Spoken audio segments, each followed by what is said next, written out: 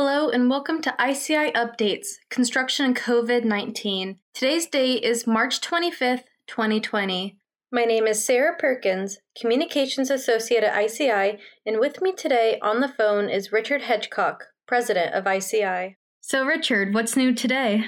Well, every day you ask me that, and I keep thinking one day I'm going to be able to say nothing. But we've got a lot more that's new today. I hope that everyone has received their ICI newsletter, and I know a lot of you open that up, but if some of you who may be listening to this don't, I encourage you to open it up. It's got information in there, including some new info from Deputy Commissioner Roland Fagan regarding the 2020 construction season. I'll go over some of the highlights that are in the newsletter. We've got some info on there, as we talked about yesterday, on pre-qual and about drug testing as you all continue to ramp up for the 2020 season. But again, most importantly was the message that I discussed a moment ago from Deputy Director of Construction, Roland Fagan. And it's got some really good answers to some questions that we have been asking about. Some folks have been inquiring about extending work hours, changing schedules to take advantage of the reduction in overall traffic, since we are determined to be essential and are out there still working. And know that NDOT is totally open to this concept. They have sent out guidance to decision makers within the district offices. So if you think you have an opportunity to do some things, give the people that you work with in the district offices a call and see if something can be worked out. If when they do this, they're going to do it on a job-by-job, quarter-by-quarter, contract-by-contract basis. So that was a good positive to hear about.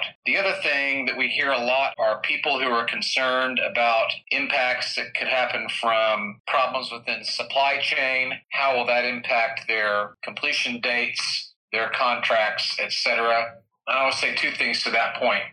NDOT gets it.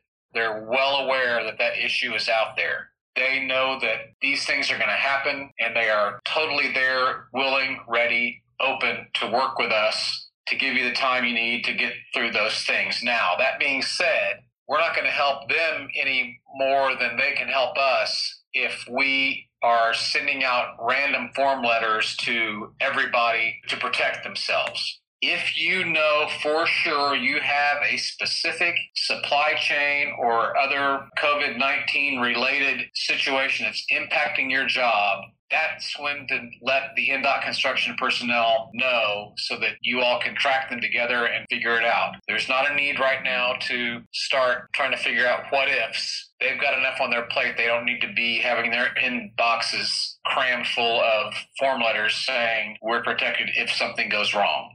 E-ticketing. Last construction season, NDOT did some piloting of e-ticketing system. They are ready to work with industry for a more widespread use of that. So if your company has some experience with that, would like to jump into that, let them know. They have worked out, they feel like, the kinks in the system and are ready to take it on a more widespread way. So this is a good opportunity, again, to do some things with e-ticketing that is starting to be used actually in a lot of states across the country.